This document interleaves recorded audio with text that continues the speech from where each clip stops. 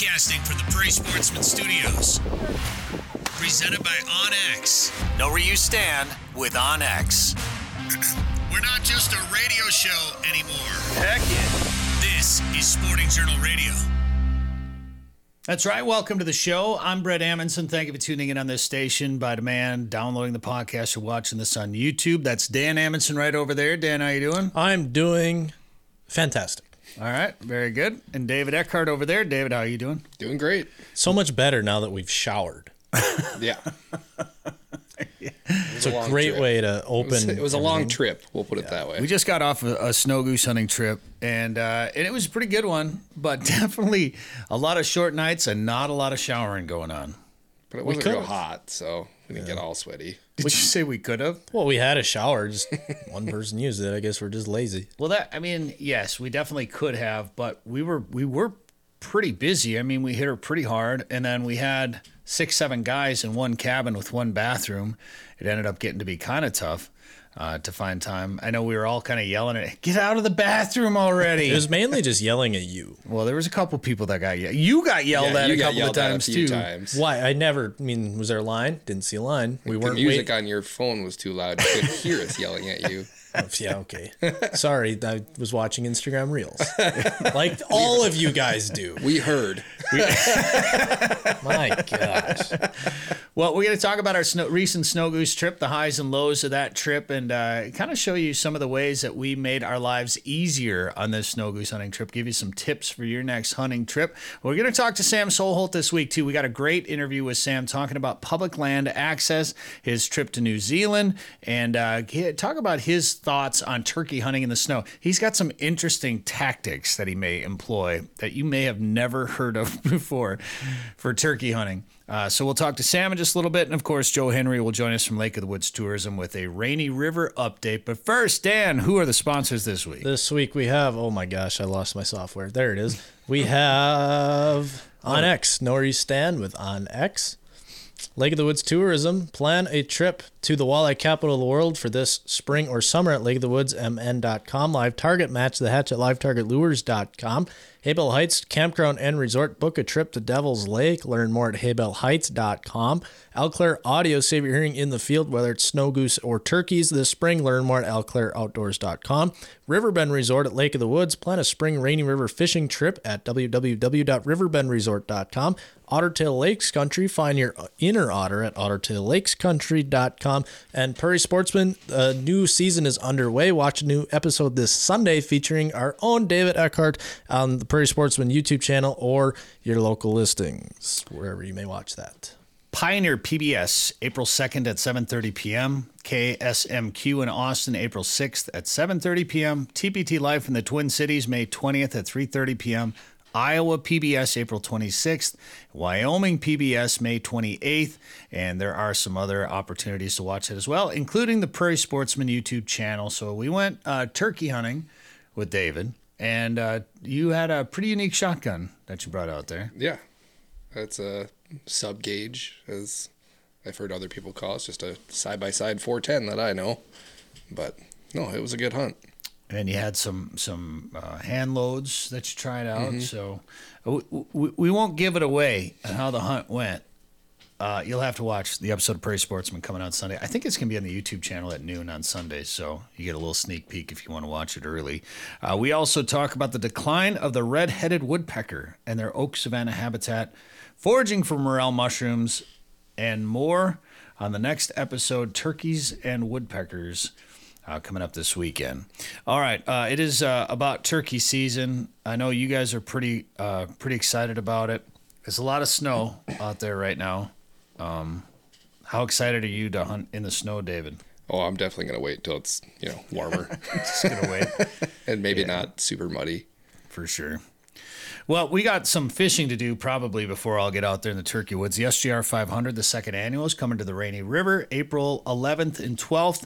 We're going to be heading up there the 10th for a little pre-party. It's not mandatory, but if you want to come by and hang out with us Monday night, April 10th at River Bend Resort, feel free to join us there. And then we're going to be fishing on the 11th and 12th from 8 to 4 p.m. It's a fish donkey tournament. $40 to enter, 50% payback, 25% goes to keep it clean. So check it out at sportingjournalradio.com. You can get all the information about that right there at sportingjournalradio.com. So I'm going to call our Snow Goose trip we went to South Dakota. I'm going to call it a success. But I'm going to call it a success, not because of the number of birds that we shot, but because we had a really good time. Oh, yeah. I've definitely had way worse trips. Yeah. Oh, for sure. Yeah. Snow geese, I've said it many times, it's a love-hate relationship, right? Like you love it because there's nothing else like it when they do it, but you hate it because it's so hard. It can be very frustrating. We did it right, though. We found a field and basically hunted a spread for 4 days? Yeah, 4 days. Something like that. And it was, everybody asked me, like, is it muddy? And there was definitely some mud, but we thankfully found a high spot, high cornfield. And I thought for sure we were going to hunt out of an A-frame. We ended up going with layout blinds, which aren't always the best. You get shadows, you got humps in the field. We did one thing. We spread them out. I think we did like 7 layouts that first morning. We spread them out.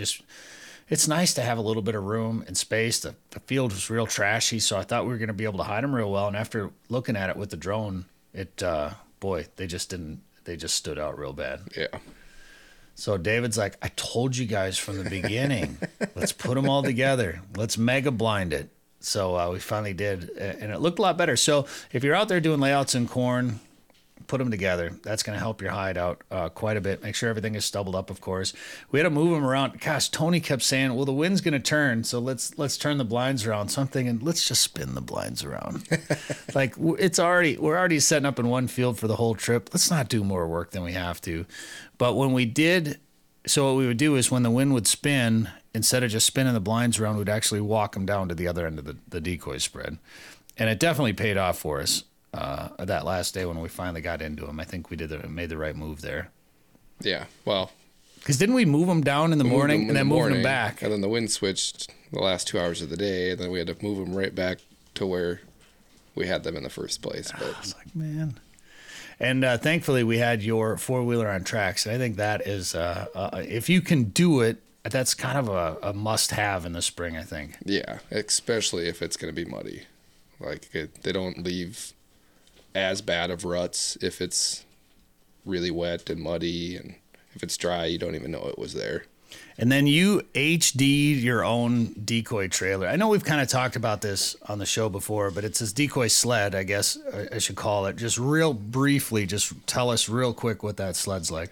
Well, we'll show it on, if you're watching this on YouTube, Dan will put it up on the screen too. Well, when I first got full bodies, we put them in seed bags, and we would try and balance them on top of otter sleds, and that's a nightmare unless you have enough people to stand on the sled and hold the bag upright. So I built a 4x6 sled with rails on the side that you can stack 2 seed bags back to back and put a strap around them and not have them tip over and fall off and spill decoys everywhere, and stop every 100 feet and pick the bag back up. And yeah, it's been real convenient for decoys. And looking at that, I thought you kind of messed up and made it too short for 2 seed bags, but it works out real well to set that second one up on top of the back and then just wrap it with a strap. Did you build it that size more for fitting in a trailer? It'll actually fit in the back of a pickup. Oh, there you go. So that's kind of why I kept it short. Yeah. And then the way the plastic came, it comes in a 4x8. So with that extra 2 feet, I had enough to wrap the sides and the back. So that's kind of how it all came, and then it just coincidentally fit into a pickup.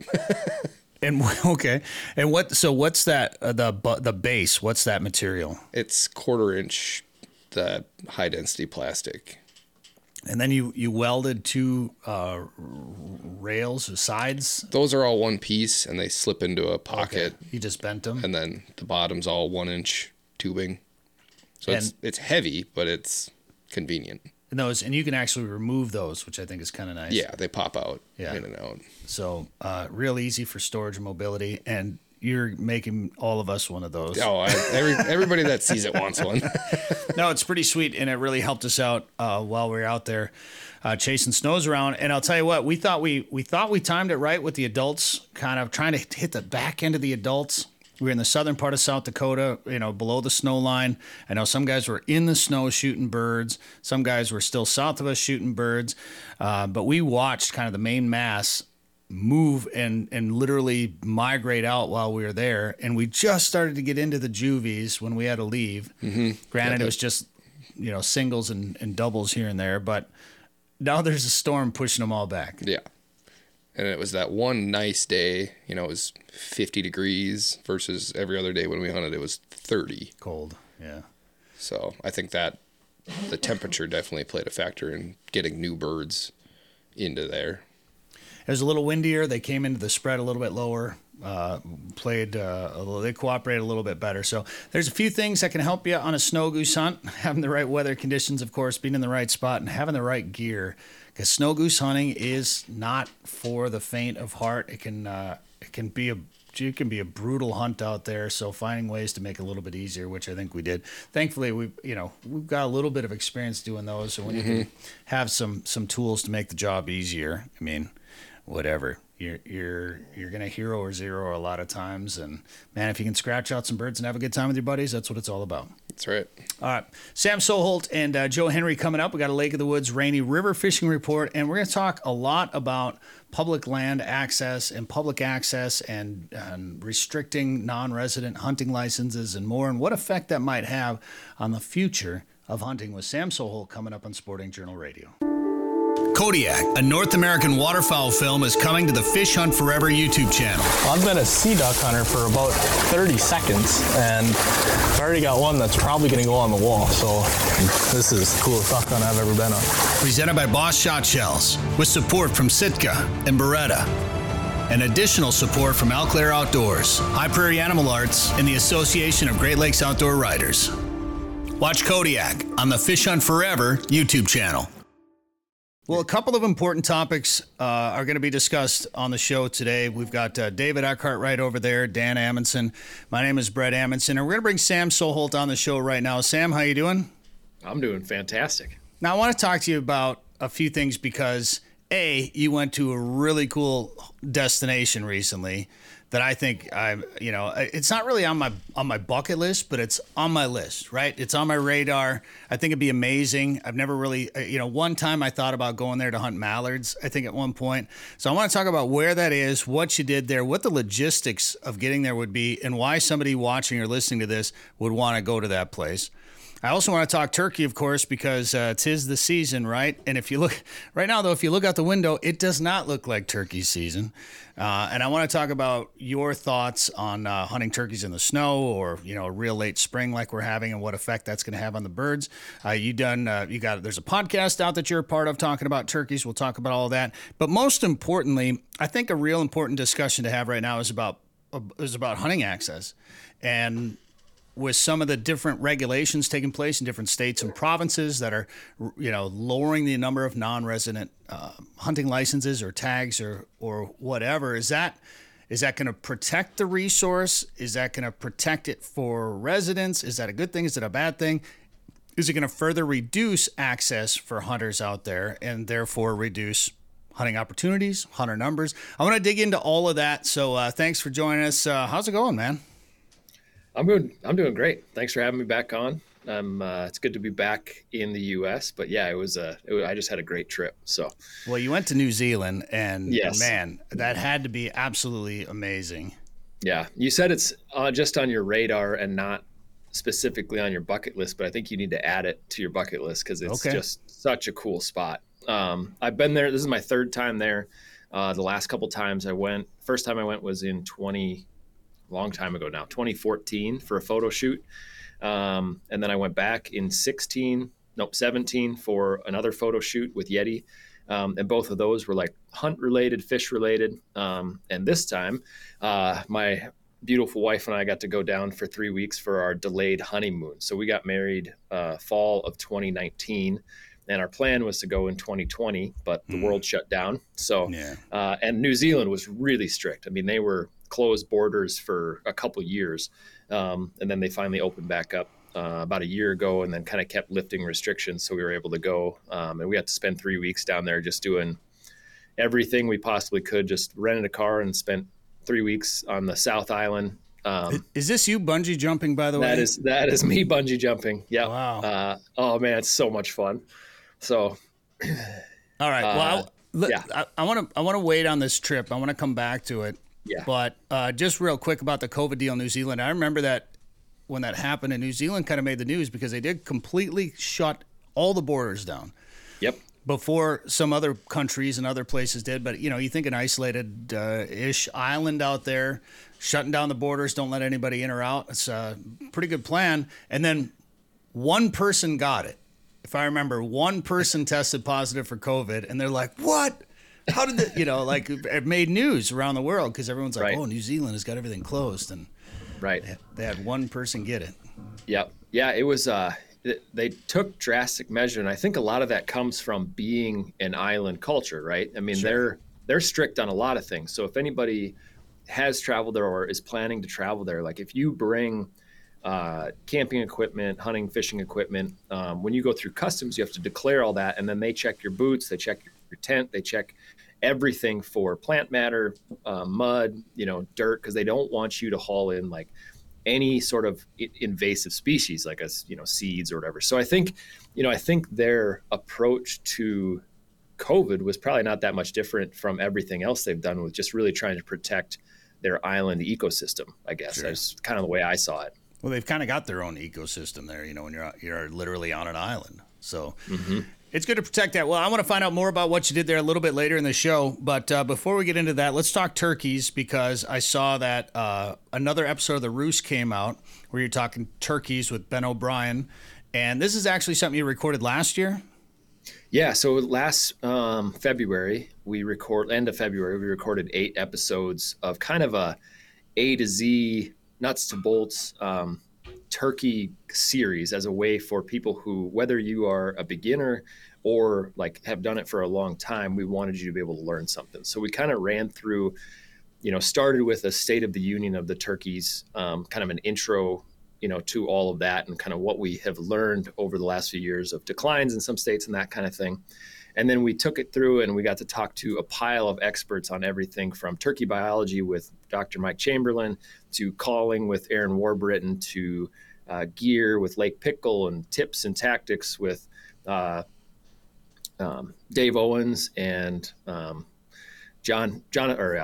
Jason Hart, and we had Will Primos on. I mean, it was a very cool collaboration of guys talking about everything turkey hunting. So recorded it last spring, and it went out to Ben O'Brien's subscribers to his Woodside Premium podcast, and then we released it to the public. It just started about a month ago, and all 8 episodes will be available. And then we are doing Roost 2.0 coming up. So we recorded a State of the Union Turkey edition for this year, and then we'll have a bunch of episodes coming out, and we're doing a 4-state Western turkey tour coming up here in about, I guess, just under a month. We'll kick that off. Oh wow! Oh, that's cool. Yeah. But a few more of these episodes from last year will be coming out for free for people too. Be out for everybody.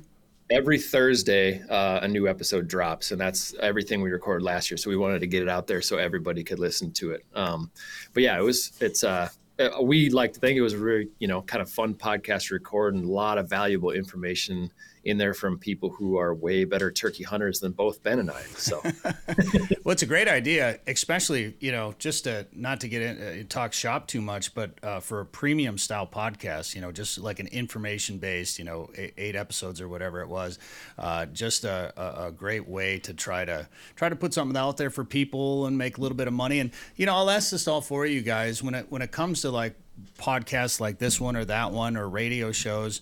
Would you rather pay for something and not deal with commercials? Because everything now you can pay for stuff, videos, streaming, and get rid of ads, or watch or listen to something for free and have to put up with a couple of commercials. I generally listen for free because I don't normally subscribe to something, or I mean, I'll listen to a few ads. That doesn't ever really bother me. So Yeah. I'm cheap, so and I'm cheap. Yeah. Well, Sam, what do you think? So I am of the mindset where I like how Ben does it with his. So he puts out a free episode every week on his Woodside podcast. But then he has a premium subscription so he can dive deeper on certain topics like this turkey, hunting stuff. So you kind of, if people want to hear like the basic overview of stuff, like there's free versions, kind of typically along the way, kind of an overview of stuff. And then if you really want to dive deep on a subject, I like the fact that you can, really, pay a little, it's not very much money, subscribe and really dive into it if you're a diehard. And I think that's the main thing, where the people who are subscribing, you're talking directly to a very focused audience. So I think that's kind of cool. And it's not for everybody, but it's certainly the people who listen. It was really cool to just hear the feedback from people who had subscribed and listened and really liked diving way into it all. No, that's awesome. And the reason I'm asking is because we're considering kind of doing some subscription-based stuff too. And I just kind of want to get everybody's thoughts and listening habits. I'd agree with that too. Like if it's something I really want to learn about, Sure. I don't have a problem paying a couple bucks or whatever it is just to learn more. Well, if it's going to be us who are getting paid, then absolutely, yeah, pay for podcasts. I mean, subscribe to every single one of them. I mean, that changes the game here now. For sure. We got to clear this up. Well, I think it would also give you guys the opportunity to, like pick a topic and really dive into it if you're able to have the funding. If you can get that subscriber base build up, you can really tackle subjects and stuff that you want to explain more about and really give people a lot of value in being able to listen to that. And you don't have to try to, get other sponsors to pay for a trip or whatever, so you can actually create the content. So there's but I like everything. It's just a balance. Yeah. And man, I would love to do that. I love our sponsors. Like we have great sponsors on the show. And I'm not just saying that because they're our sponsors, but they're all friends of mine. They're all products or places we love. And I just hate selling advertising, just to throw it all out there. So if anybody's watching and listening to this and want to advertise on the show, just call me and we'll figure something out. Because I hate asking for people for money, which I guess you're doing on a subscription-based service. But at least there, you can just put your content out, and then, if people want to listen to it, they can just pay for it. And then it makes things a little bit easier sometimes. But I don't know. I think how you described what Ben does, where he has some free content and some paid content, that's probably, like a hybrids type thing. It's probably what I would do too. Obviously, this show would continue on the way it is, but I've got a couple other podcasts, some other projects in the works that I might put on a subscription service. So I'm kind of feeling people out to see how they feel about it. Yeah, for sure. So I want to talk real quick though. Where do people find that again? The Roost. Where can people get that? And when is when are the new episodes coming out? So you can find Roost Podcast on every streaming platform anywhere you find your podcast. So whether it be on Apple Podcasts or Spotify or whatever, you can go listen to it. The previous episodes come out every Thursday. We're recording the next new episode on the 11th, and then we'll do kind of weekly episodes all the way through the rest of the spring.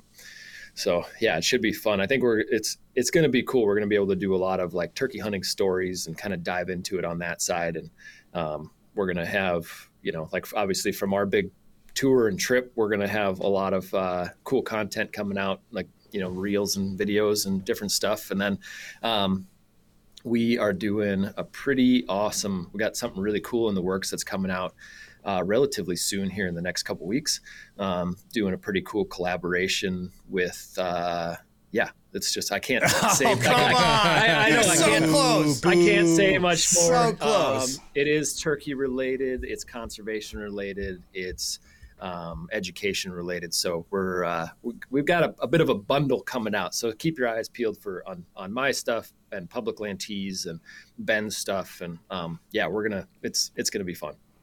All right, very cool. Well, we got to for the radio show, we're going to take a quick break. We'll come back more with Sam Soholt. If you're listening to the podcast or watching it, we're not going to take a break for you. But if you're on the radio show, we'll be right back. 852 million acres of public land, 147 million private properties, all in the palm of your hand. The #1 hunting GPS app just got better. With hundreds of custom map layers, 3D and topographic maps, you can easily scout on the road or at home before you go. And now you can get important weather details, CWD detection, and even know what crops have been planted where. Get the most trusted hunting GPS app ever made. OnX. Know where you stand with OnX. We're back. This is Sporting Journal Radio. I'm Brett Amundsen. Thanks for tuning in on the network by demand, sportingjournalradio.com, or by watching this on YouTube. Make sure you subscribe, share it, smash that. Do people still say that? Smash that like button? You don't hear it too often anymore. Well, smash that like button anyway. Check us out on YouTube and subscribe. Got a couple new YouTube channels, by the way. Fish Hunt Forever is our new hunting and fishing video channel. Got some cool stuff on there. Trip to Niagara River, fishing out there. We also just put up one from Lake of the Woods recently where we did some ice fishing. Met some really cool people. I mean, it's ice fishing at Lake of the Woods, but we kind of have some neat stories in there as well, too, and got pizza delivered on the ice. Best part, hands down. Which was kind of cool. How do you beat that? Check it out, Fish Hunt Forever on YouTube. Our guest, Sam Solholt, right now. Sam, it's turkey season, but if you look out the window, it doesn't really look like it. No, it does not. I don't know. So my wife does travel occupational therapy. So we spent 3 months of winter down in northern Missouri. So it was basically a non-winter compared to North Dakota. That was great. Got out of it. And then we're like, oh, we're coming back at the end of February, early March. You know, typically things start to change a little bit. And then we went on our 3-week honeymoon. We're like, oh, by the time we get back, it'll be spring. And we've got another like 12 to 15 inches coming next week. So I'm just praying for a slow warm up at this point so we don't get a major flood going again this year. Now, we're in Minnesota here, obviously. We got a lot of snow on the ground. We were down, I traveled up to North Dakota. I traveled down to the border of Nebraska recently, and you can see, the snow line was kind of retreating, and then obviously another snowstorm hit, but or is hitting, depending on when you're watching this or listening to this. How often have you hunted with, because now you're up by Fargo, right? Yep. You're still up there? How much snow is up there, and how much snow have you turkey hunted in before? So right now, I mean, the piles in front of our house are 6 to 8 feet tall. I would say as a base, there's 30 some inches, like just on the ground everywhere. And but as far as turkey hunting in the snow, I mean, like I don't turkey hunt because I want to hunt in the winter. Like I have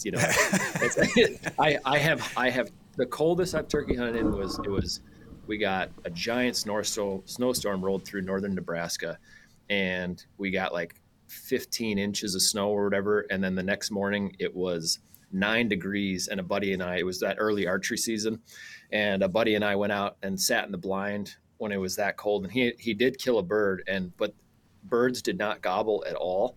They came off the roost, and the first time we had any idea that they were even close, we could hear birds drumming back behind the blind, and then they came into the decoys, and he was able to shoot one in that. So got cool photos in the snow, but man, like I don't aspire to hunt turkeys in a giant snowbank. Like I'm gonna have to, if opening day is the 8th here in North Dakota, and I have a turkey tag, but I'm going to have to wear a snow ghillie suit and go in on cross country skis if I want to get into, and they're all going to be flocked up. And that'd be an amazing video though, Sam. You got to do that. I might just have to just because just see if I can pull it off.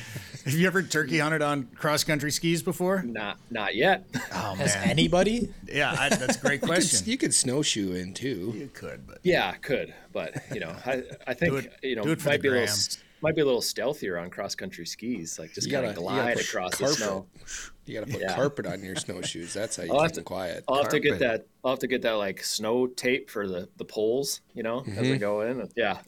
That snow, I was out in the backyard checking on my propane tank that apparently I went through 200 gallons of propane in 7 weeks, which I think is a bit aggressive. It's been cold. And there might be a leak. I haven't even been home. That's the thing. Like most of the time, I haven't been home. The thermostat's been on I think that one day, that one trip, I think I had the thermostat on 55 and burned through all the propane. Anyway, I walked out there to check the tank today, and the snow is so hard and crunchy right now. I don't even know if you could get cross-country skis across it, first of all, but there'd be zero stealth. Yeah, no. There'd be zero Yeah. stealth with it. It doesn't help either that the full moon is on the 5th. And so like, can you imagine, I mean, going in like the morning, like you'd just be glowing. Like with the reflect, you wouldn't need a headlamp, which is nice. Right. But Who uses those? Dan never brings a headlamp. Overrated. So if with the experience that you've had hunting when there's been snow, because I remember, in Minnesota here, everybody used to try to get season A back when you could only get that. You had to draw for it. And it seemed like everybody wanted that first season.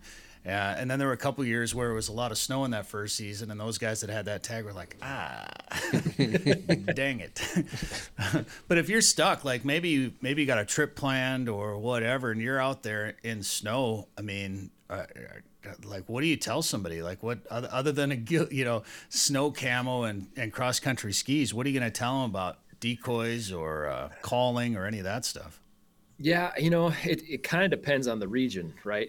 Like the further south you can be, obviously birds are going to be a little bit more fired up earlier in the season, but if you're way north country, if you're stuck to a specific season, I would say, I don't know how hard I would push in on the roost super early in the, try to be there in the morning. Cause, especially right now, they're going to be flocked up quite a bit.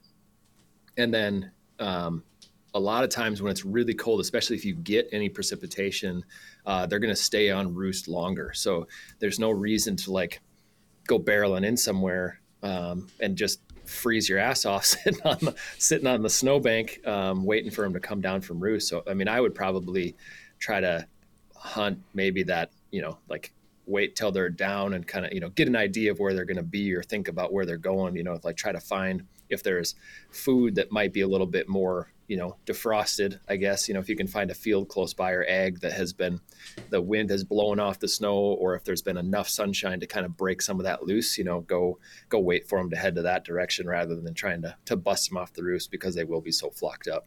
So you have time to go ice fishing in the morning. That's right. Yeah. Yeah. The other downfall of snow is it's not like a nice 50-degree morning. It's like 20 or 30 degrees. It's cold. Right. Yeah. So layers, I guess, would be the other tip. Well, and I mean, if you're setting up, I don't know if you're hunting, if you're just spotting, just running and gunning, or if you're trying to set up and hide somewhere. I mean, are you carving out a snow cave? Yeah. How fast can you build a snow fort? I mean, honestly, it would probably work pretty well if you could cut blocks and kind of put them up in front of you a little bit. It'd be a pretty amazing blind, to shoot from behind. But half an igloo with a window. Yeah. Yeah. Like a shooting window. The one benefit is the decoys would be super visible. Oh, sure. From anywhere. So just put up a strutter decoy. Even if you're a half mile from the roost, if you could walk in there and put that up, everything's going to see it. It's starting to sound not so bad. Yeah. Go hunt the snow. See, Everyone else go hunt A and B season. That's right. Yeah. I'll be busy, right. but someone else can go do it. Man, I got real excited. We were traveling. So I still got snow geese on the brain, and we were chasing snows here recently in the southern half of South Dakota, and we were coming up a hill, and right on top of the hill was, I don't know, what was there? Did you guys all see those turkeys? There's like 7 or 8 toms just right on the side of the road, and one of them was in full strut, and I was like, oh. Got me all excited. Oh yeah, gets the heart going. Yeah, It's time. Sure. So you got 4 at least a 4-state trip planned for turkeys. You going to do any other traveling for turkey hunting? Yep. So we'll see how the cross country hunt goes. But then I'm going down to southern Iowa with some buddies. And we're going to hunt down and hunt Iowa for 4 or 5 days. I guess it's the 14th through the 18th is that second season. And then from there, I'll drive out to the Black Hills in South Dakota. I've got a photo shoot for Savage out there. I did pick up a Wyoming turkey tag, so that was more of a just in case thing, so I can hunt the Black Hills side in Wyoming. Oh, cool! That'd be awesome.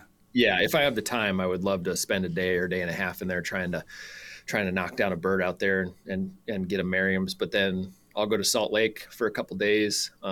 Where my wife's next rotation is. And then I'll rip up to Bozeman and meet up with Ben and Nick Andrews, who's currently filming for the Hunting Public. We hired him to film a bunch of stuff for us, and then we are taking off and we'll start ripping around the West.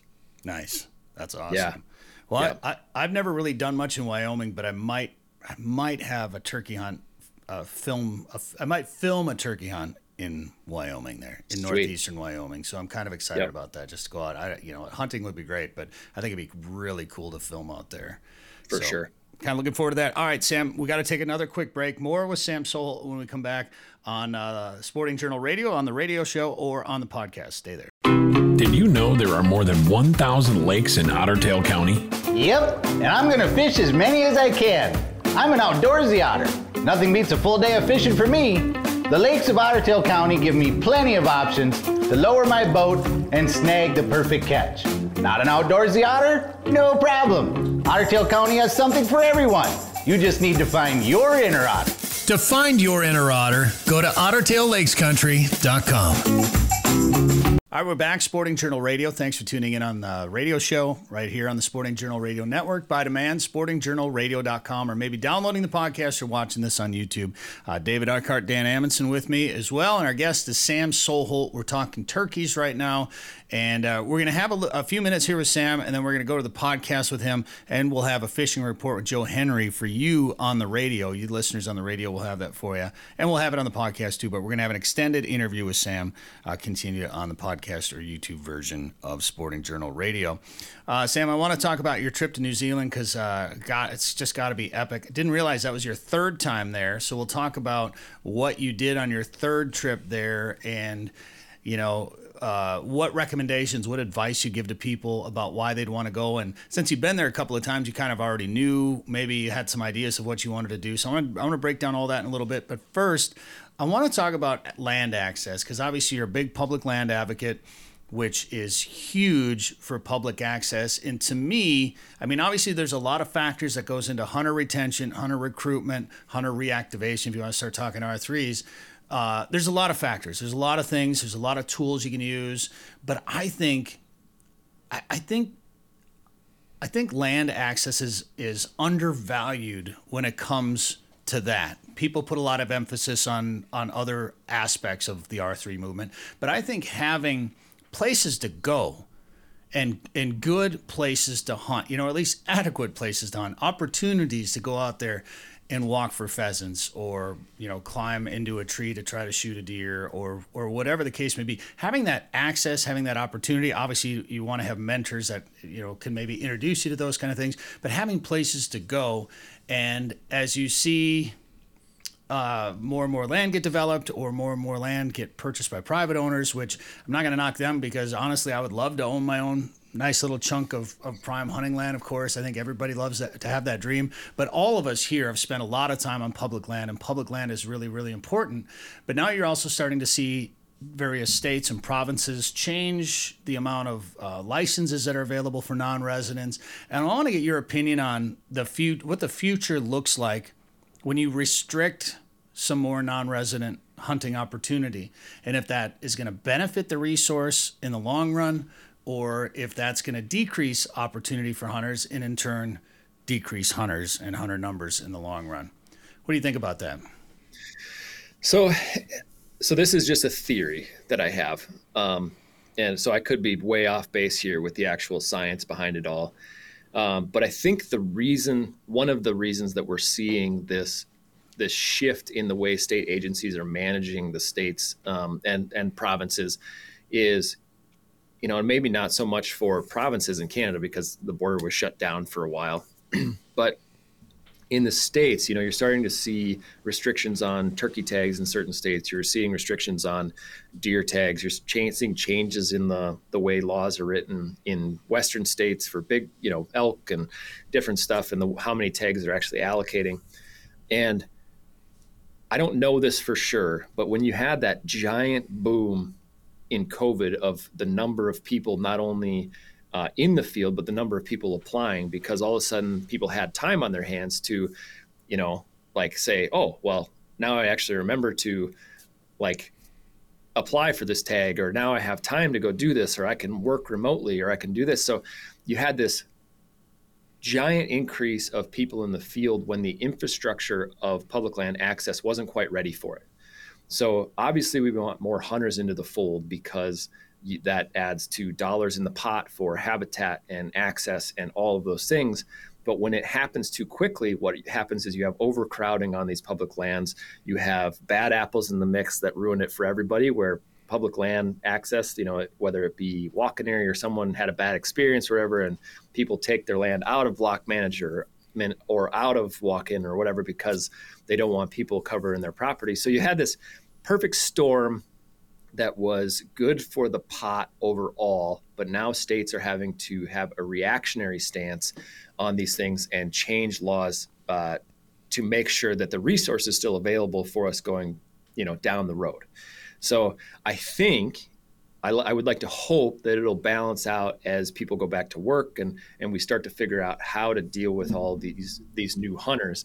And I think what's happening is the states are reacting to what happened over the last couple of years. Now, you asked what I thought that meant for public land access. I think if done properly, and you hate to talk bad about, state governments are doing the best they can. Typically, it's sometimes. Slow. Sometimes. I'm trying to paint this in a positive light because I like to believe that the states have hunters in their best interest. That's not always true. A lot of times it is money driven. But I would like to most of the time. But I would like to believe that there are people in those positions that are trying to manage it in a way that will benefit and protect the resource for future generations. Now, I think what will happen and what probably needs to happen is, as far as public land access goes, we need to see expansion in states so in North Dakota, you have the PLOTS program, which is private land open to sportsmen. Hey, Sam, I'm going to pause you there real quick, and our audience on the radio show is going to be real mad at me, but we got to go to Joe Henry of the Fishing Port on the radio show. If you want to hear more of our discussion with Sam Soholt about public land access and hunter numbers and his trip to New Zealand, make sure you download the podcast or go watch this on YouTube right now. Devil's Lake is legendary, and this summer has been legendary for walleyes. Don't miss out. Call Haybale Heights Campground and Resort today to book one of their modern cabins on East Bay. The cabins are furnished with a full bathroom, kitchen, and all the amenities like high-speed internet and are clean following CDC guidelines. Staying at Haybale Heights gives you full access to a private boat launch, fish cleaning station, and beach area. Learn more at haybaleheights.com. That's haybaleheights.com. Plan your trip to legendary Devil's Lake today.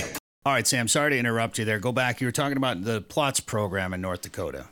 Yeah. So when you look at federal and state managed public lands, so you have, at the federal level, you have waterfowl production areas, you have national forests, national parks. Obviously you can't hunt on national parks, but there's large BLM, you have large swaths of public land. And then at the state level, typically you're looking at, I guess the states probably manage all of the waterfowl production areas, but you have school sections, you have different, you have state game production areas, that kind of thing.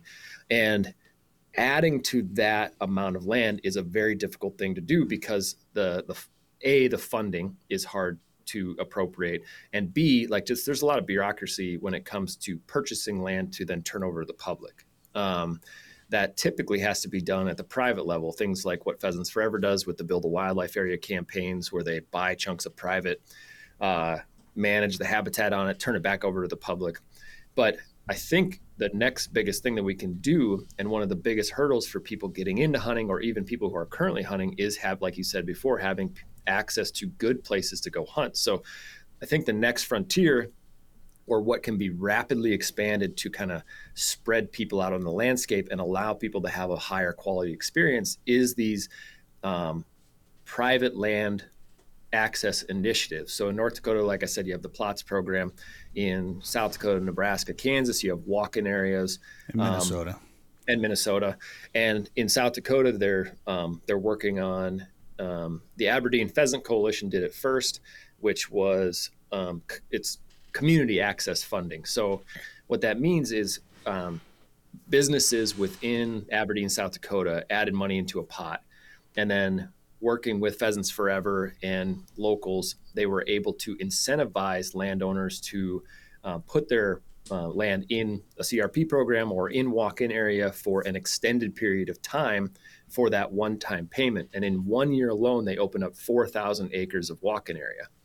Now, they're going to work on expanding that statewide, and I think other states can learn from that. I think it's going to be a way to open up lots and lots of access for the general public at a fairly minimal cost. You know, and I had a conversation with Tony Peterson, who works at Meat Eater. We just had a long conversation when I was driving one day, and he was talking about, he's like, you know, states have proven time and time again that they will charge non-resident hunters an exorbitant amount of money to hunt the state. And that's where a lot of the funding comes from for the biologists that manage everything, you know, access, all of those things. So why not, you know, if you're already going to charge non-residents a bunch of money, why not have a chunk of that go directly into a pot that goes directly towards access, like, and that's all it goes towards. So, you know, it might be a way to help non-residents chew off a, you know, $1,000 elk tag or a, you know, $500 deer tag if they know that, say, 10% of that money is going into an access fund that will pay private landowners to allow access for people to hunt on, or you know, have it be like a block management thing that they do in Montana, where the landowner gets paid every time someone signs in to hunt that property. That type of you know, expansion. And I think the more that we can do that, I think these, like the ruffling of feathers between residents and non-residents and state agencies trying to manage all of this, you know, this juggling act of making sure that everybody's having a quality experience while still protecting the resource. I think that alleviates a lot of that pressure on all of those things. So how do you get that done? Because, you know, in Minnesota, we have to buy, I think it's a $4 validation to hunt walk-in access land. And that's mostly, I think, to track who's using the walk-in land, but obviously helping to fund it a little bit as well. They get the majority of their money from somewhere else. I can't remember where it comes from right now, but and then you can volunteer. If I remember correctly, you can volunteer to donate more. And I always donate more because I take advantage of those walk-in access. I spent 10 years in North Dakota, and the plots land was my favorite. Like, we did so much hunting on plots land up there. And so when I moved back to Minnesota and saw that there was kind of a similar program, smaller in scale, but private land open to hunting via the walk-in access program, I thought, man, this is great. I want to support it, even if I don't get a chance to hunt it much, or I don't have a lot of it around where I'm at. But I travel across the state a little bit. I ended up bumping into some of the areas that are open to hunting. That's on private land through that program, and I think it's great. So, how does it work in other states? Because North Dakota, you can just hunt it, right? There's no, you don't have to pay to get on plots land or anything. Nope. So it's free to get on plots. When you buy any tag, there is you can donate to the plots program, and which is, I think, is kind of cool. I always add, you know, whatever, 5, 10, 15, $20, regardless of what license I'm buying, I just always add to it. And I think the way that you would have to fund it, especially if they continue to limit, you know, non-resident number of tags or whatever, I think what would typically happen is there's going to be an increase in resident tag fees kind of across the board. But I think there's creative ways to do it, to fund these things. You know, you can, there's always ways to match donations. With, you know, there's companies that are looking to donate money, regardless if it's for a tax write-off or whatever the purpose is behind it, whatever the motivation is behind giving money to charitable programs. I think there's a way that you can make the dollar go farther. So if it's make it an opt-out thing where if you go in to buy your license, you can opt out of that $5 extra charge if you want, but have it kind of added in there if you're willing, and know that money is going to go into that fund. And then find donors and work with conservation organizations that know of donors and know of companies who want to help match that funding. And so you can grow that pot very quickly and then spend that money on incentivizing landowners to open it up to walk-in access for 5, 10, 15 years, whatever the basis of the terms are. And South Dakota actually started something similar to this. I don't know if it necessarily it doesn't necessarily say that it's going to go to like a walk-in access program, but they came up with that habitat stamp that everybody kind of complained about at first, because like, well, I got to pay for non-residents. I got to pay another $25 to do this or whatever. But it does go to fund wildlife habitat developments and public access improvements on public lands across South Dakota, establishing nesting and brood ring cover, tree and shrub plantings, food plots, and hunting access trails, and also used to provide public hunting access to private. Oh, there it is. Provide public hunting access to private lands that offer quality hunting opportunities. So, do we try to increase that? Is there a way to try to push some of these other states to create something similar to that? And how do you think, say you're going to Montana as a non-resident to hunt, where you might be paying $1,000 to go hunt there, and they've been in the news. I think they were the first state that I really started to hear about restrictions on non-resident tags in recent years anyway. How do you think somebody, if they're already paying a lot of money for that, and all of a sudden you see another $25 or whatever, how do you think that'll go over? And, do you think there just needs to be a clear explanation and most hunters will go along with it? Yeah, I mean, any price increase never goes over well. And I don't think we can, just like the general public, we can't tax people into submission. Right. And that's what it feels like. And I think what we've done wrong, or we've done a very poor job of, and I learned way more about this when promoting duck stamp sales and purchasing duck stamps and trying to raise money, is that most people had no idea where the money went in the first place. Yeah. And that's when 98% of the money is going directly to wetlands. So the best program we have, the best one.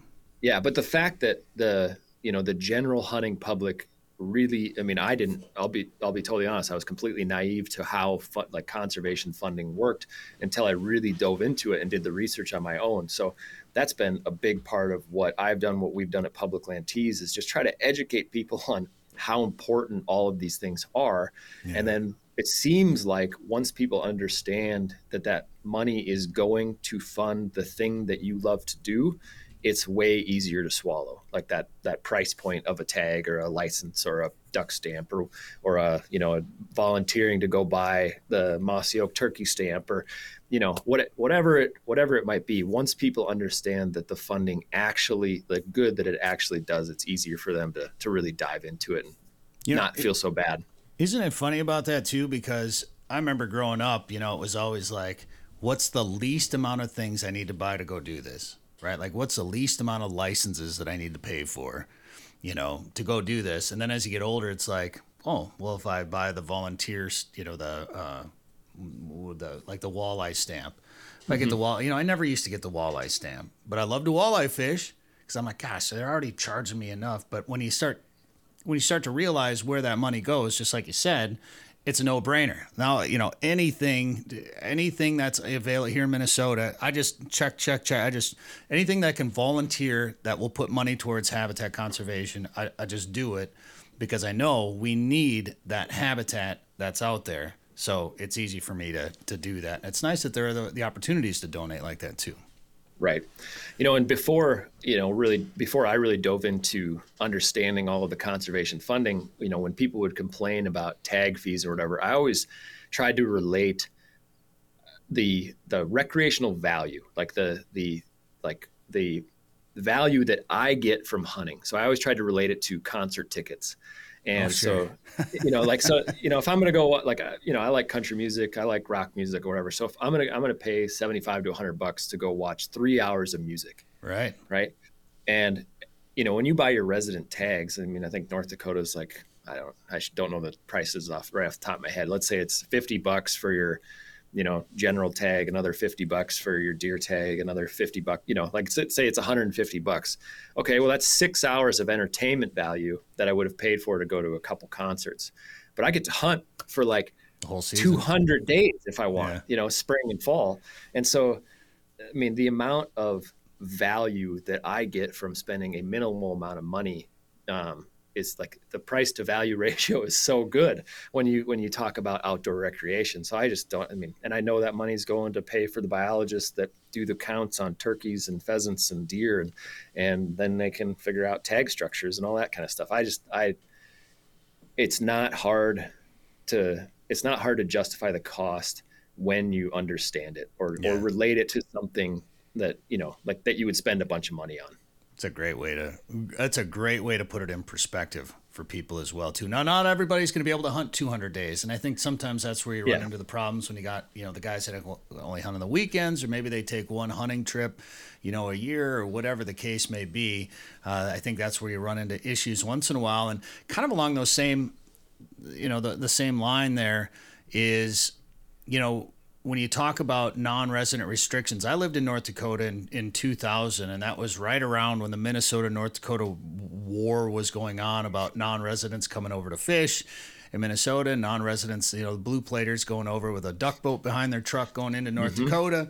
And it was like, they hated each other. And it was like, well, if you're going to do this, I'm going to do this. And they all put in different regulations regarding non-residents, and, things have kind of settled down. But what we've got is 2 weeks for non-residents. And honestly, I haven't hunted North Dakota since I moved out of it. And part of that is because of some time restrictions, but a lot of that is because I'm traveling other places, so I don't really have the opportunity to go as much. But I miss hunting North Dakota.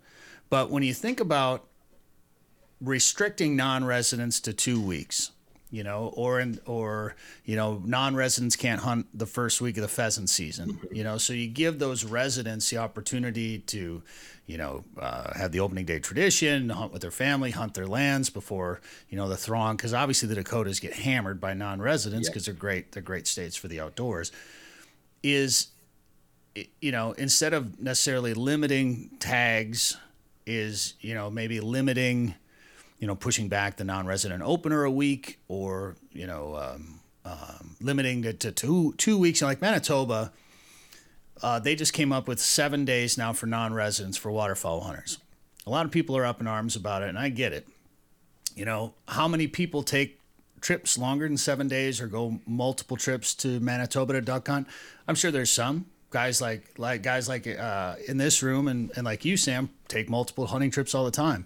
We're probably in the minority in a lot of that. So how big of an effect will this have? It's hard to say, but they're also, going to implement a lottery for non-resident hunters first year. For sure, it's going to be 100% successful. I've been told it's always going to be 100% successful. I'd like to think that that's going to be true. They say it's to keep non-residents essentially from locking up all the land so that the residents lose out on hunting opportunities there in their province. How do you feel about protecting, like North Dakota protecting resident hunting opportunities by limiting non-residents to 2 weeks, or South Dakota limits waterfowl hunters to a draw? Now they're going to limit, some public land archery options for whitetail. Obviously you can't compare each state and do one thing for everybody, but do you think there's some value in that versus reducing opportunity, maybe just reduce time length, or push the non-resident opener back a week, et cetera? Yeah, so I'll probably get a little bit of hate for this, but I am 100% in favor of states protecting the residents. It's people who live in the state, they pay taxes in the state, they spend, the majority of their time in state, spending money with local businesses. So I 100% understand it, and I agree with it. And you brought up the example of limiting non-resident waterfowlers in South Dakota, and there's a lot of people that are pissed off about that.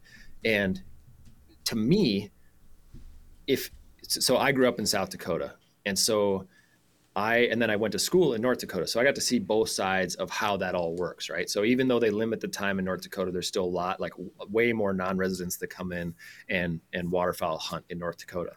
And what I will tell you is the difference is the quality of the experience that you get to have because of the limitation.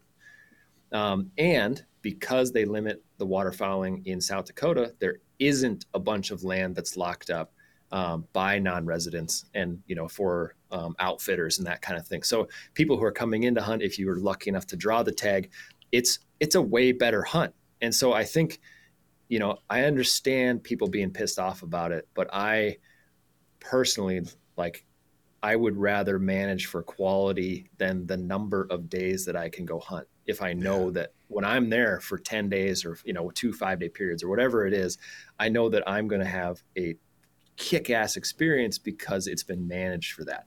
Now, I think it can lead to a lot of frustration, but I do appreciate the fact that they protect the people who chose to live there, so that they moved there to hunt and fish. There's not, there's, for people that love that, for people that love the outdoors, there's not a lot of really good reasons to live in the Dakotas. Yeah. So well, it's a tough one because, obviously all of us like to travel to really cool places to hunt. So it gets frustrating when you're limited by days or limited by available licenses and things like that. But at the same time, where I live, on a busy weekend or MEA or opener, it's like, especially like during pheasant season, you just see guys everywhere. And it's like, I don't even hunt. On busy weekends, I don't even hunt. Outside my back door, particularly if I'm hunting public land, and I hunt a lot of public land in the fall, I don't even go because it's so busy. So I totally understand protecting it for the people that live and work there and pay the taxes there. I just worry, where's the fine line? Where's that balance of restriction to the point where it does create that quality experience so that you're not traveling to go somewhere and then you're getting beat to every spot. Like that's gonna stop somebody from going to do it, maybe stop somebody from trying that activity ever again. Yeah. But if they also can't draw a tag, you know what I'm saying? Like where is that fine line? Is it working in North Dakota the way they're doing it in South Dakota? Is what's going to happen in I'm curious to see what's going to happen in Manitoba and if the other provinces follow suit up there because, if waterfowl hunters start getting restricted in Alberta and Saskatchewan too, it's going to be like, whoa, there's a lot because those guys don't hunt as much up there in Canada. There's a lot more Americans that come up and waterfowl hunt up there in Canada. And I understand protecting it for those guys, but there's going to be a lot of American money that's going to stop going up there if they all make these, the 7 days just seems like a bit of an extreme restriction for me. Yeah. And there was an interesting choice by Canada. I mean, not only you mentioned the fact that residents don't spend as much days in the field, but and you said a lot of American money going north, right? And that's not just from hunters. If you look at the amount of money that organizations are spending in Canada, Delta Waterfowl, Ducks Unlimited, the literal billions of dollars that have flowed north of the border from organizations that are based in the U.S., to increase habitat, protect habitat, basically funding the duck factory, or helping fund the duck factory. It's an interesting move by Canada, and I can understand it, but I'm surprised that they didn't.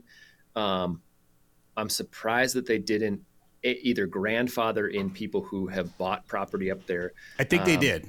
I did. I think they actually did. There was a landowner legacy license, I believe, or something like that. Okay.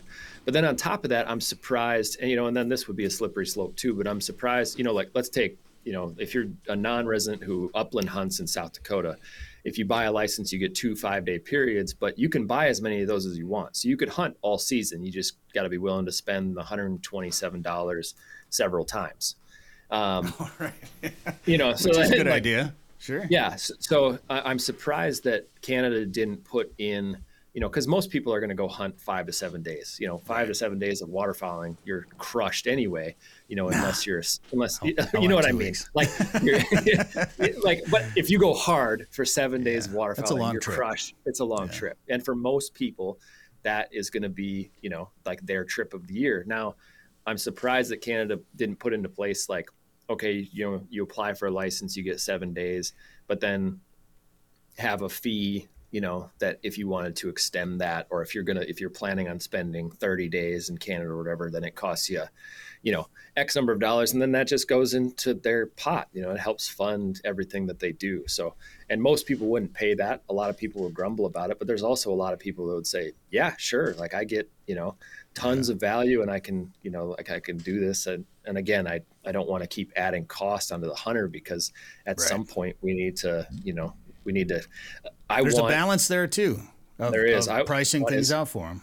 Right. I want as much opportunity for as many people as possible because I never want it to be like Europe where it's a rich man's sport. Like that is not the goal, and that's going to take, the collective to make sure that doesn't happen. But I think you're spot on though. I think there's a balance between, and that's the hard part, right? The balance between restrictions, but still having so protecting the resource, but still managing for quality, and there's really only two things there's only two tools that states have when it comes to managing the resource. And that is season length and tag allocation. So those are and they react based on the influx of hunters. And, if there's a bad weather event, like there's only two tools that they really have to take care of that. So you got to look at it from their perspective too, and say, oh, there's really not many options for them. And they just kind of like shift those up and down depending on all of the other factors that they see going into it. Well, and that Manitoba deal, that the draw that's going to be 100% successful, what I've been told is that was mainly put in place so they could track like the amount of hunters and the number of licenses and things like that, just to give them a better system for tracking. So, but in the verbiage that I read, it said, it'll be evaluated, down the road to see, how things are working. So they have the ability to change and tweak things if they need to. So there might be a little more that we don't know about. You mentioned, not wanting to become like Europe, becoming a rich man's sport. I'm starting to have a bad hunch that's exactly what Canada wants, and that there might be an ulterior motive to this and just trying to keep America and guns out. I hope I'm wrong, but I don't know. I feel like this is almost on a different level than like the South Dakota deer deal and the Nebraska turkey deal, and some of our states just trying to keep non-residents out to protect hunting. I wonder if Canada's not doing a little something just to keep guns out or something. Well, it is the Queen's land. Exactly. King's right? Yeah. King's land now. Yeah. Exactly, though. Well, I will say Canada is very good about protecting Canadian business.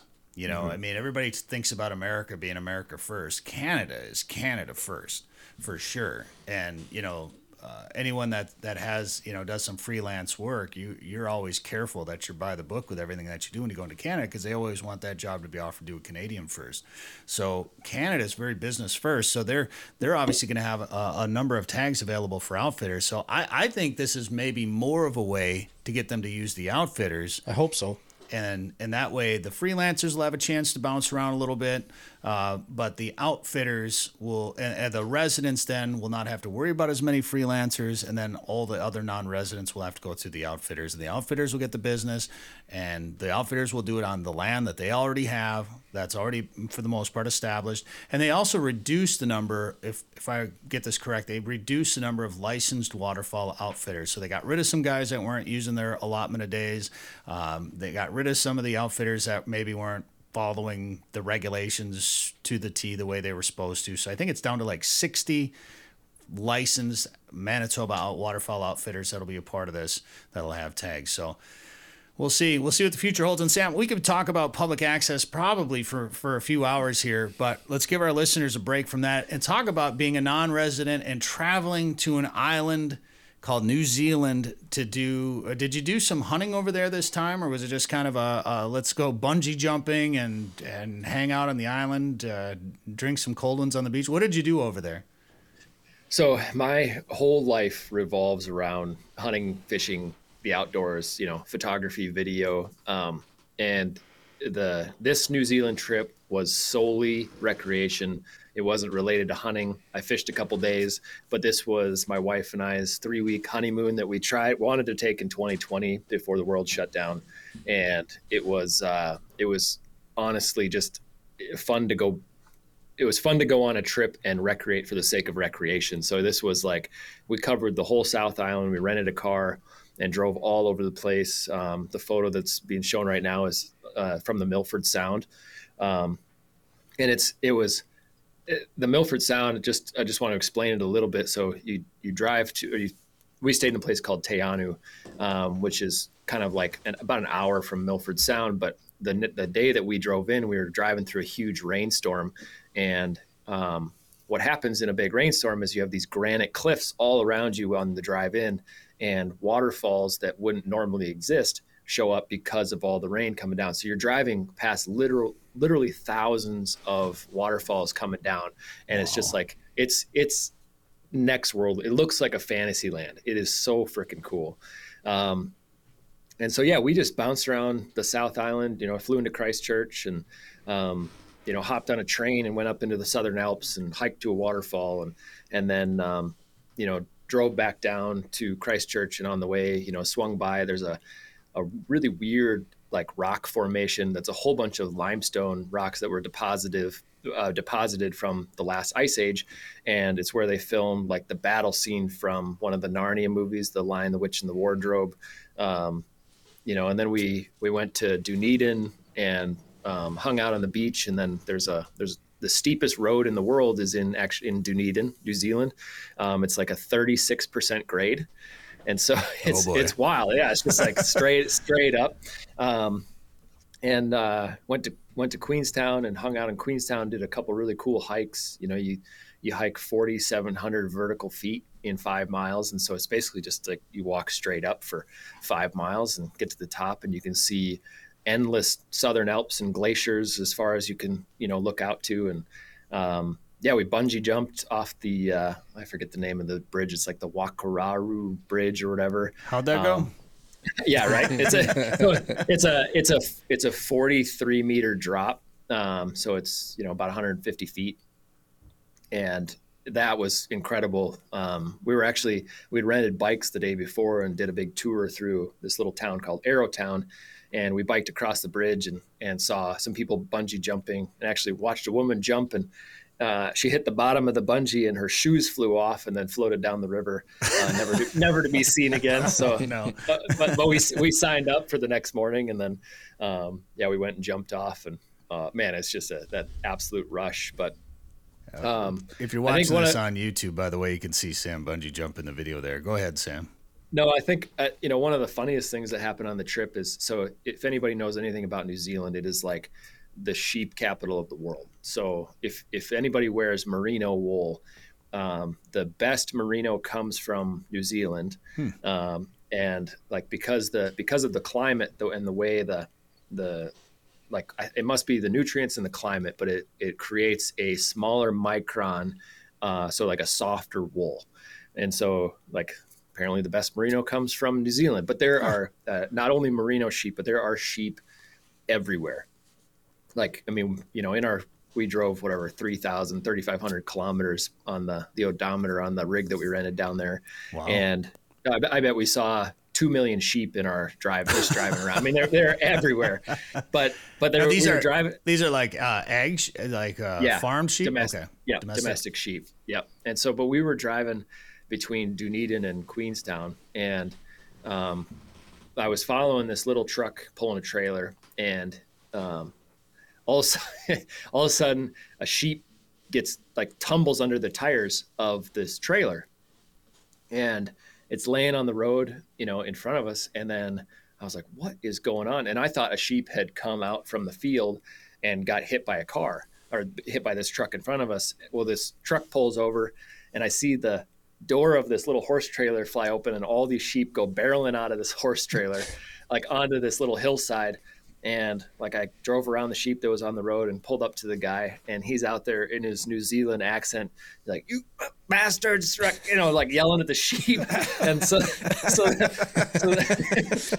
I was like, "You want help with any of this?" And he's like, "Just try to push him down the road a little bit," So we drove around him, and he's trying to get this door shut and get other sheep back corralled. And I drove up next to the sheep, and then he came up behind me, and then him and I drove kind of side by side down the road, and he's honking at the sheep, and we're yelling at him, and pushed these sheep down the road for a mile and a half, and a backup of traffic behind me, trying to figure out why I wasn't driving around this guy who was pushing sheep down the highway. But oh man, I just never thought I'd be herding sheep in New Zealand at some point. Travel. How was travel getting there? And did those other 2 trips, did you do any hunting at all or anything, or is it just working? Yeah. So the second trip, it was a chamois and tar hunt that I was the photographer. Okay. And so it was, I went there for Yeti and shot a bunch of photos. And Adam Greentree was one of the hunters. Ben O'Brien was the other hunter. And then I kind of got screwed out of my day of hunting, but that was more of on the guide. That's a whole other story. But we tune in next week to Sporting Journal Radio.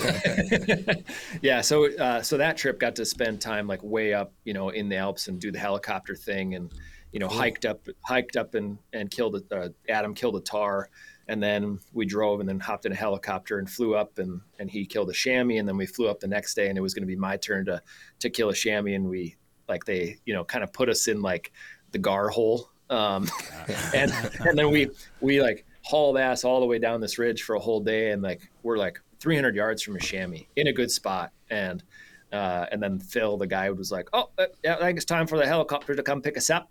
I was like, "All right, I guess we're done here." But so yeah, that was a pretty good New Zealand accent, by the way. Yeah, I just want to say It's better than the sheep guy. Yeah, earlier it was I couldn't swear like the New Zealand guy. I didn't want to on the radio, but appreciate that. Yeah. So, but no, do you have to go through an outfitter if you hunt out there? Nope, you can freelance down there, and really? I don't believe you need to buy a hunting license. You have to buy a fishing license if you fish, but I don't think there's actual tags for anything. It's just, you just have to, like, if you bring a gun, obviously you have to like check your gun and have the police like give you a permit for having a gun in country. But yeah, this time was just all about traveling and recreating and. But if anybody's traveling there, you need to make sure, like when I got there, we brought a tent in case we camped, and I hadn't opened that tent in like 2 years. And so they're like, "Oh, we got to check the tent." So they took it back like in the lab or whatever to check for plant matter and stuff. And it was taking a while, and they came back with just like the bundle of like the tent, and they were like, "Well, there was a lot of plant matter in there, so we had to shake that out pretty good. So we didn't want to delay it anymore. So here's your tent." And it was just like, like the fabric all put together. But no, it's if anybody's going to New Zealand, because they're so protective of the island ecosystem, just make sure your boots are spotless. Make sure all of your hunting gear, camping gear is cleaned. Wiped down. They're just trying to do their best to not have, another native species come in, because the rivers have through the felt on fly fishermen's, the old boots that were mostly all felt bottom. Yeah. It brought in an invasive, and I don't know what it's called, but it kind of looks like long strands of snot that sits on the rocks. Rock snot. Yeah, I mean it's gross. We just learned about that on Prairie Sportsman. Oh, rock really? Snot. Yeah. Yeah, well, there you go. So yeah, but it got into a bunch of the rivers in New Zealand, and so now like if you get a big rainstorm, like we did one day when we were down there, I fished like it was like a day and a half later, the rain had quit, but the rivers were still high, and I went and tried to fly fish, and it was like every third cast I had to be cleaning my fly or cleaning my line or whatever, because I was like picking up snot that was floating down the river. I was like, oh, this isn't even fun. Well, yeah. Did your wife bungee jump? She sure did. Oh, yeah. Good. Yeah, it was. So she went first. Just the way it worked out. Like there's 2 platforms you jump off. So she had gone to one, and so she jumped first, and she jumped and screamed the whole way down. And the guy turns to me and goes, "She got a set of lungs on her, doesn't she?" I was like, "Yeah, yep." She didn't lose her shoes, did she? Didn't lose her shoes. Double knotted them. So okay, good. What a bad mystery for some poor fisherman down the river that'd be. Right? Just a pair of shoes. Find shoes covered in snot. Yeah. All right. Sam Soholt, check out the Roost podcast that's out there now. And what else? Anything else you want to plug right now, Sam? No, I think just the Roost podcast, and keep an eye out for the pretty cool collaboration we got coming here right up. Very good. Well, keep up the good work with everything that you do for public lands and hunting access, and fighting for our rights to continue what we're doing, what we like to do. And you'll have to make a hunting trip probably back to New Zealand one of these years. Maybe I'll try to go next year. Maybe we'll all come hopefully. with you. Yeah, let's make it happen. I want to go right. back next spring. Kodiak straight to New Zealand. Oh, I like it. Yes. I like the way you think, Dan. All right, Yeah, Sam Soholt. But yeah. Yeah, whatever. We'll find something else to do in between. That's right. Yeah. Sam Soholt, thanks for the time today on the show, man. Hey, thanks for having me on. Live Target, the leader in Match the Hatch, is back with new lures that also match the action. Introducing the Live Craw. The Live Craw is irresistible to bass, walleye, and other freshwater species. FTech's winner, the Ultimate Frog, looks and acts just like a swimming frog. With an exposed ultra-point mustad hook and replaceable legs, the Ultimate Frog has 2 styles, 2 sizes, and 8 colors. And iCast and FTech's winner, the Live Shrimp, mimics a fleeing shrimp for saltwater anglers. Coming soon from Live Target. All right, now we're going to go up to Lake of the Woods to check in with Joe Henry from Lake of the Woods Tourism. Joe, how you doing? Hi, Brett. How are you? I'm excited. I can't believe how close we are to the SJR 500, the second annual Rainy River Fishing Tournament. It's going to be coming up at Riverbend Resort. Well, comes up on the river, but we're going to be headquartered out of Riverbend Resort. We're going to have a rules meeting, an optional rules meeting, April 10th. It's a Monday after Easter at 6 p.m. Then the tournament will run from 8 to 4 on Tuesday and Wednesday, April 11th and 12th. And we'll do a live recorded live podcast. Does that make sense? Recorded before a live studio audience. Sporting Journal Radio. You can come and join us at Riverbend. $40 to get in with 50% payback, and 25% of it is going to the Keep It Clean initiative at Lake of the Woods. That's a big deal, isn't it, Joe? Well, I'll tell you what. So first off, I would just say this. Enjoy a fantastic Easter with your family. Next morning, have everything ready to roll, hook your boat up, grab a friend or two, and jump in the vehicle and just head north. $40, go fish in the Rainy River. You're Brett, you have to admit, you were worried that river wasn't going to open up. Well, last year, I mean, it barely opened up, and we had one access and then two accesses by the second day. And it was a snowstorm. But what we noticed is that once one access opens up, they all start to open up pretty quickly. And Birchdale's already open, Joe. We got Birchdale open, and then the next one down is Frontier.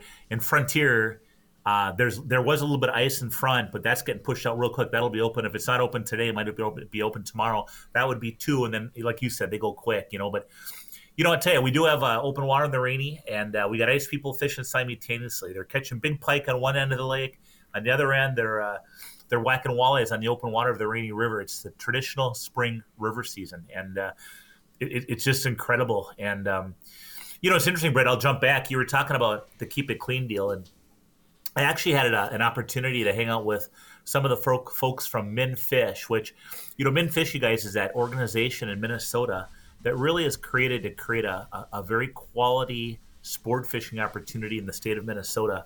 Led by Ron Shera, there's a lot of other who's who in the fishing industry helping it along. But, they're pushing initiatives such as, doing things such as improving our boat accesses, adding more boat ramps to lakes that don't have them, improving boat ramps that really need help. And certainly some of our hatcheries have been neglected for decades, and they're not caught up to speed. They got broken equipment, blah, blah, blah. But they're really working hard to get funding to bring those things back to where they need to be so we can have better stocking efforts and better access to our lakes and rivers. And they're doing a number. They're also supporting our Keep It Clean initiative. Ron Shera helped us with the video. They're helping, as far as lobbying efforts and bringing up the Keep It Clean initiative.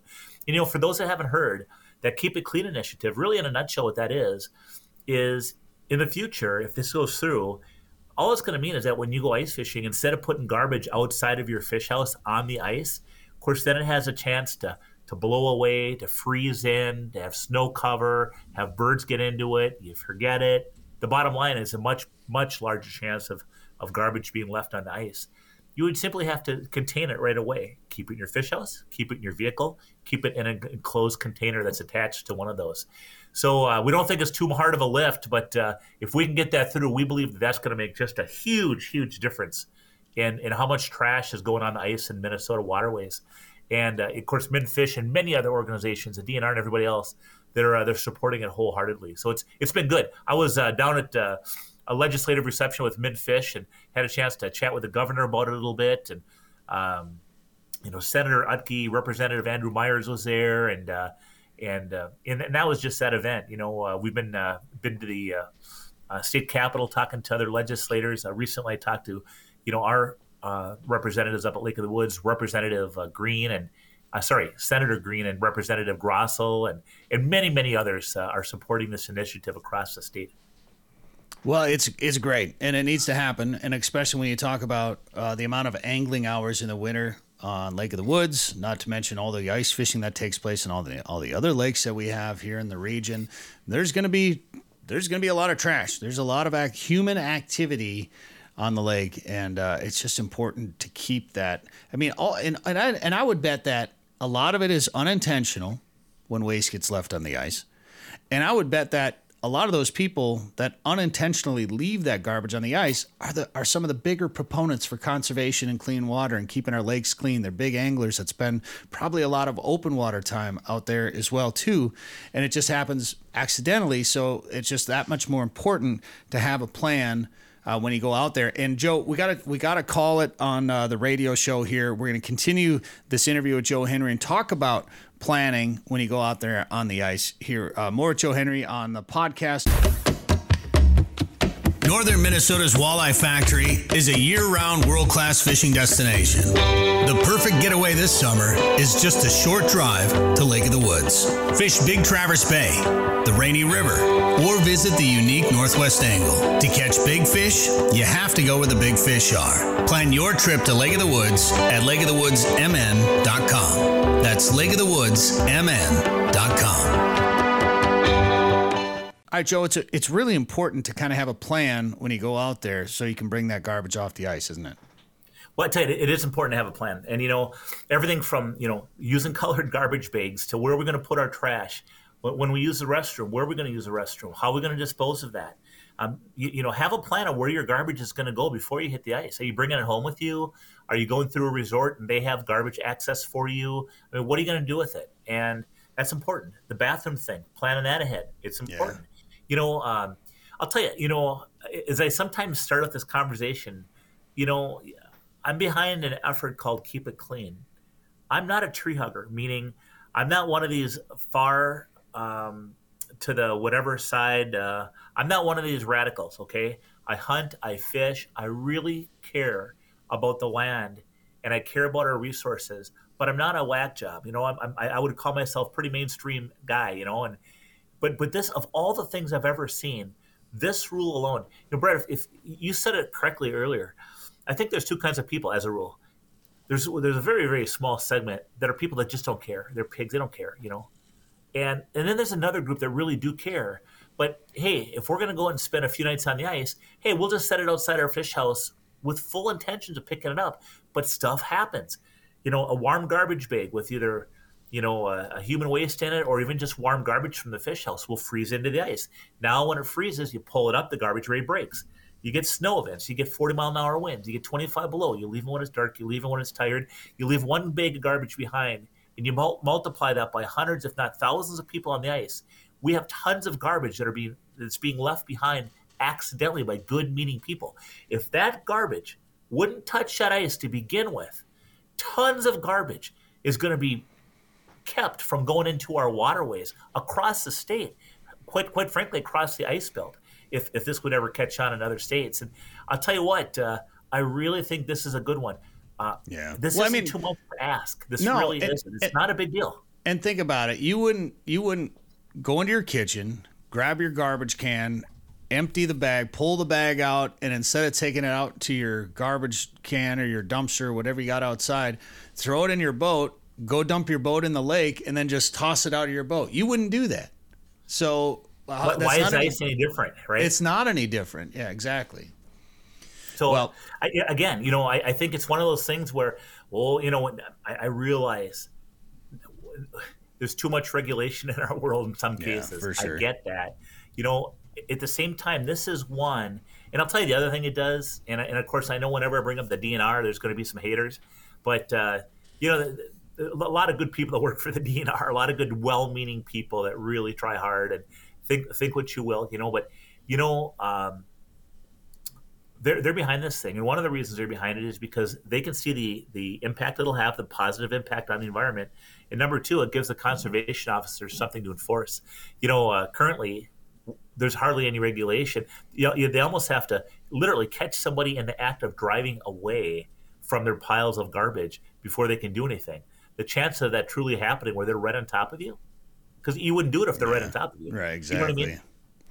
Well, we are going to be donating to Keep It Clean as part of the SJR 500, the second annual fishing tournament up on the Rainy River to celebrate Sporting Journal Radio hitting the 500 episode mark last year. But we'll be up there. And, Joe, I know people are fishing it. Birchdale is open. Frontier is opening up.